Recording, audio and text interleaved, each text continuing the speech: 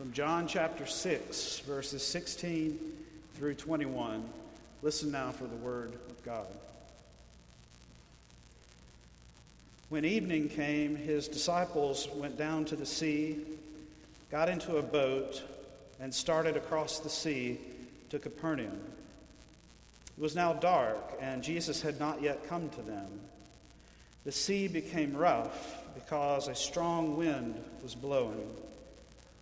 When they had rowed about 3 or 4 miles, they saw Jesus walking on the sea and coming near the boat, and they were terrified. But he said to them, "It is I. Do not be afraid." Then they wanted to take him into the boat, and immediately the boat reached the land toward which they were going. Friends, this is the word of the Lord. Please be seated.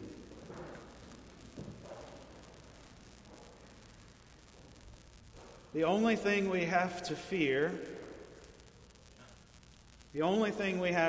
most of us know that phrase. As soon as we hear the first few words, we can finish it. The only thing we have to fear is fear itself. That's generally where the familiarity with this speech ends. If pressed, most people can tell you it was from a speech given by Franklin Delano Roosevelt, but there are a good many who will attribute it wrongly to Winston Churchill. Many believe it's a reference to World War II, though it was actually given in the throes of the Great Depression in 1933 at FDR's first inaugural as President of the United States.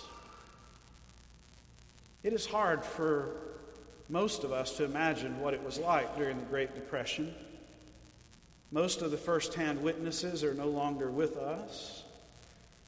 What Roosevelt picked up on at the very beginning of his speech was not so much the things that were going on in the world and in the nation and what he would propose to do about it. That all came later in the speech.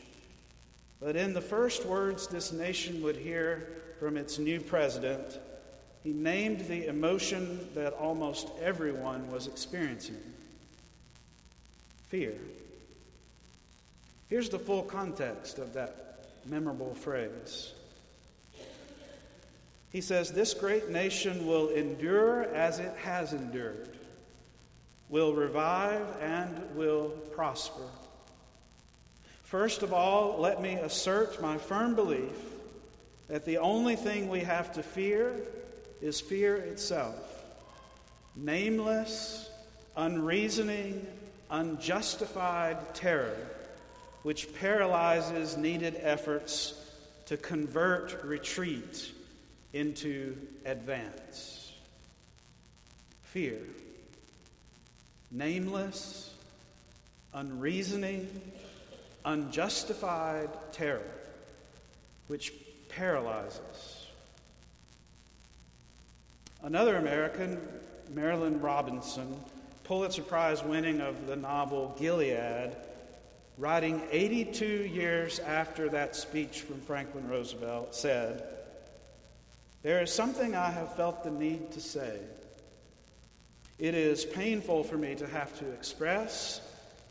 However, my thesis is always the same, and it is very simply stated, though it has 2 parts.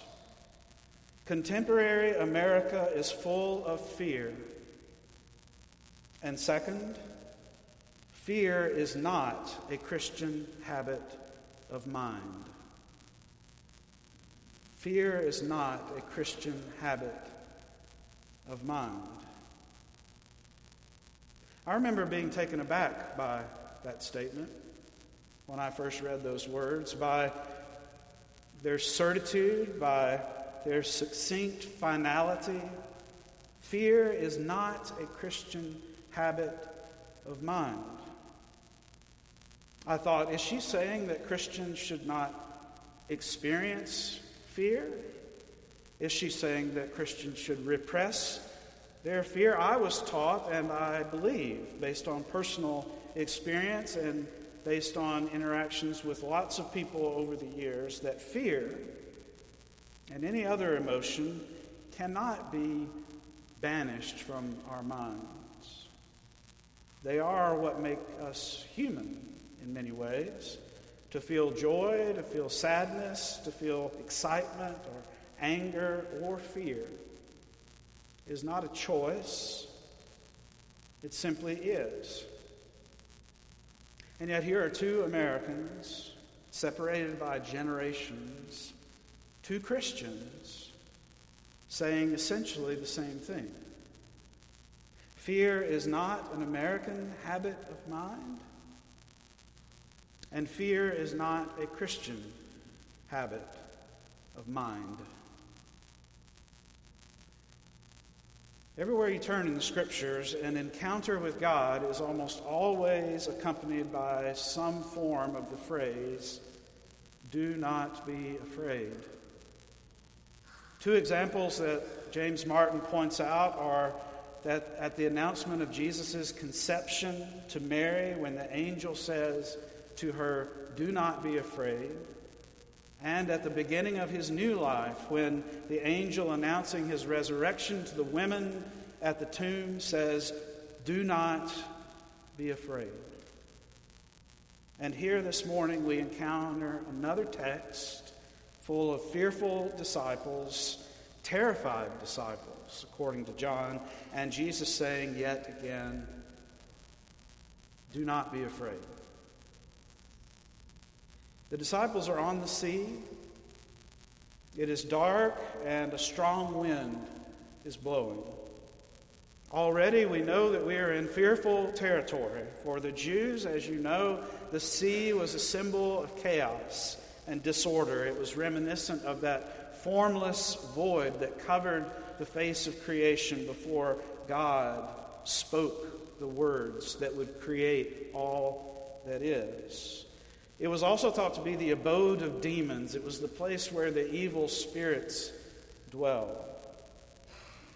For John's gospel, dark is never just dark. Darkness is also a sign of that which stands against the light. And now, a mighty wind is blowing in the dark on the sea, tossing the disciples to and fro. Now, one need not have ancient beliefs about the sea as the home or the abode of demons and chaos to appreciate the fearfulness of a storm at sea. I remember my one and only time going deep sea fishing. I'm sure some of you have had this experience. We were down on the Panhandle in Florida, and we were told to meet the captain of the boat before dawn. And I got there, and it was well and truly dark. And our boat, our rather small boat, began to tug its way out into the Gulf of Mexico.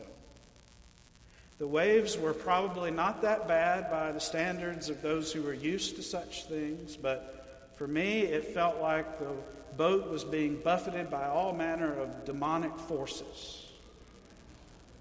And with no land in sight, I was grateful to finally see the sunrise. It was a beautiful sunrise. And once it was daytime and I could see the waves as well as feel them, I promptly became sick. I took something for it, which the generous captain gave me, and it put me right to sleep.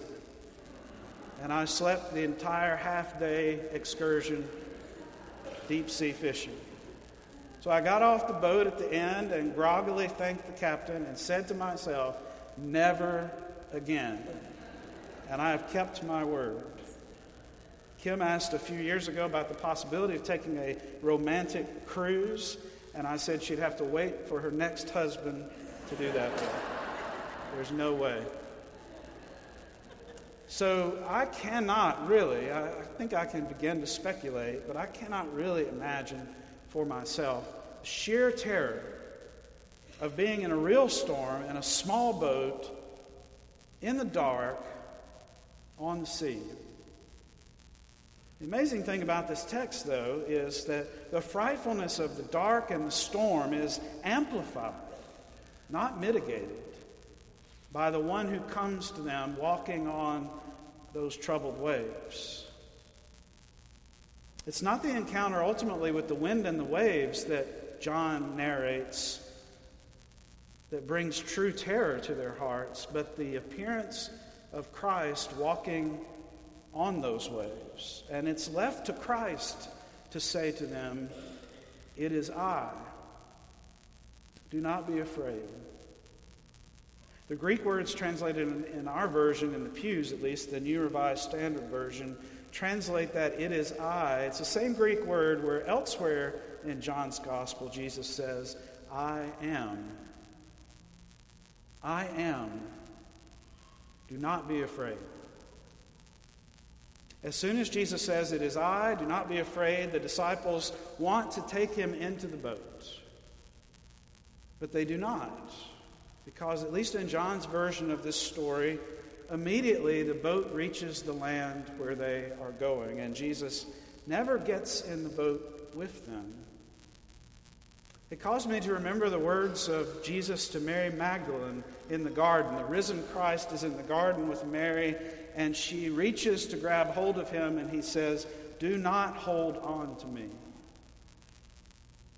They too want to hold on to him, to take him into their small boat, but instead, Jesus leads them to their destination. And it is here, in this rather strange variation on this story, in the telling by John, where perhaps there is a clue to that idea that fear is not a Christian habit of mind.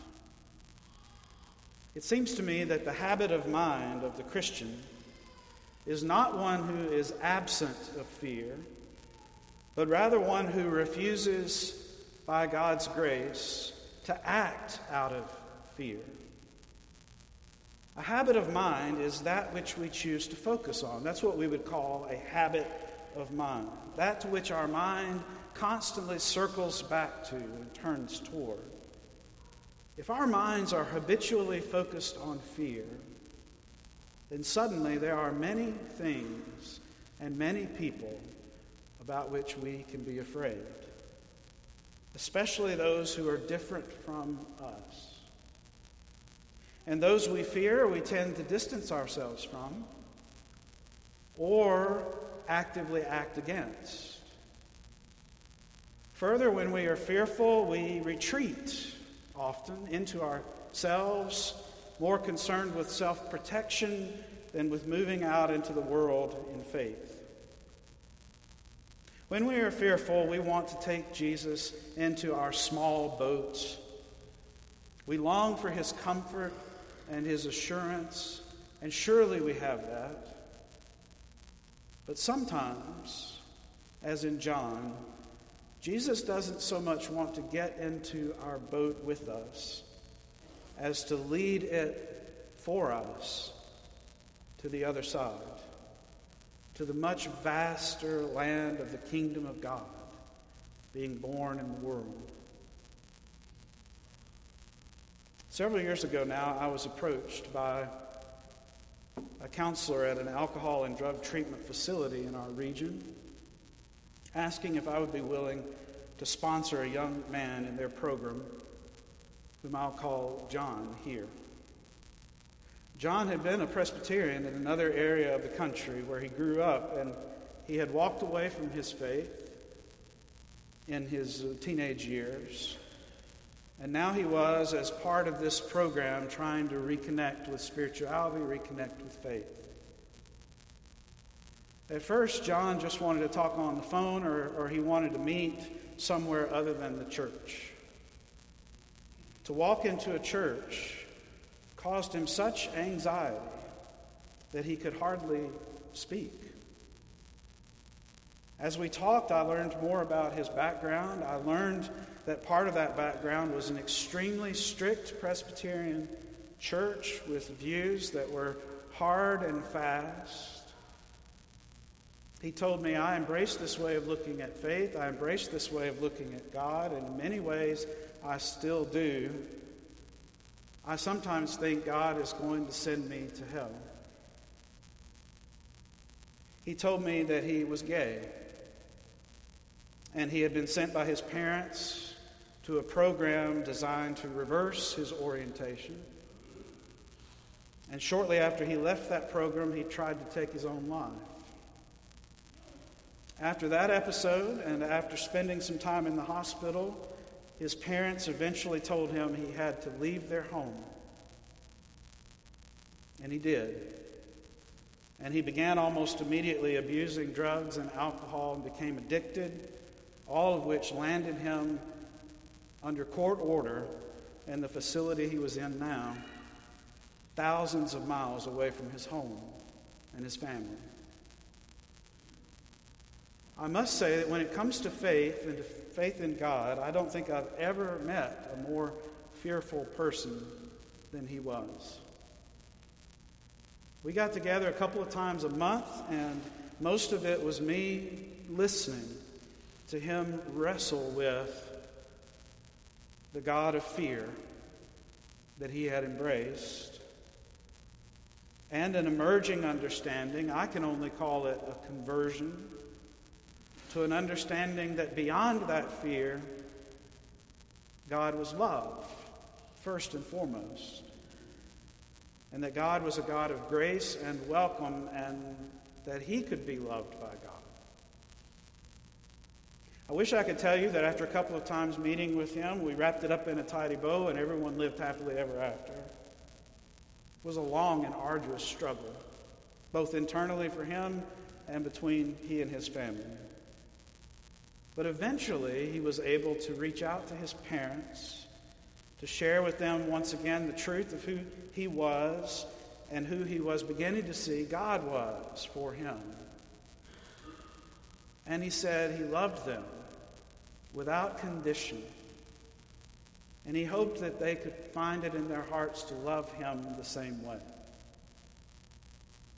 And ultimately, he went back home and was welcomed uncertainly and anxiously, but with hope. But with hope by the people that he loves. When I think about fear, his face is often the one that comes to my mind. And something we talked about. Something he learned in treatment and shared with me. He said, when I'm afraid, I have to be truthful about that with God and with people around me. And then I ask myself, is there love for me here in this fearful place? Is there love for me here? Is God here for me in this fearful place? And I look for love, and I look for God. And then I can take another step. He was, I would submit to you, slowly replacing a fearful habit of mind with something else. With a grace-filled, a loving habit of mind. And I knew it had to be true because those words he spoke to me, he spoke right here in the quiet of this sanctuary with no fear in his voice at all, being embraced by the Christ who says, "Do not be afraid." I think it is true deep down for us as Christians and as Americans. Fear is not a habit of mind that belongs to us. Just imagine how the world, how the country, how you and I would change if we allowed God to change our habits of mind. We need not imagine what that might look like. Christ is, even now, leading us to the shore, saying, do not be afraid. May it be so. Amen.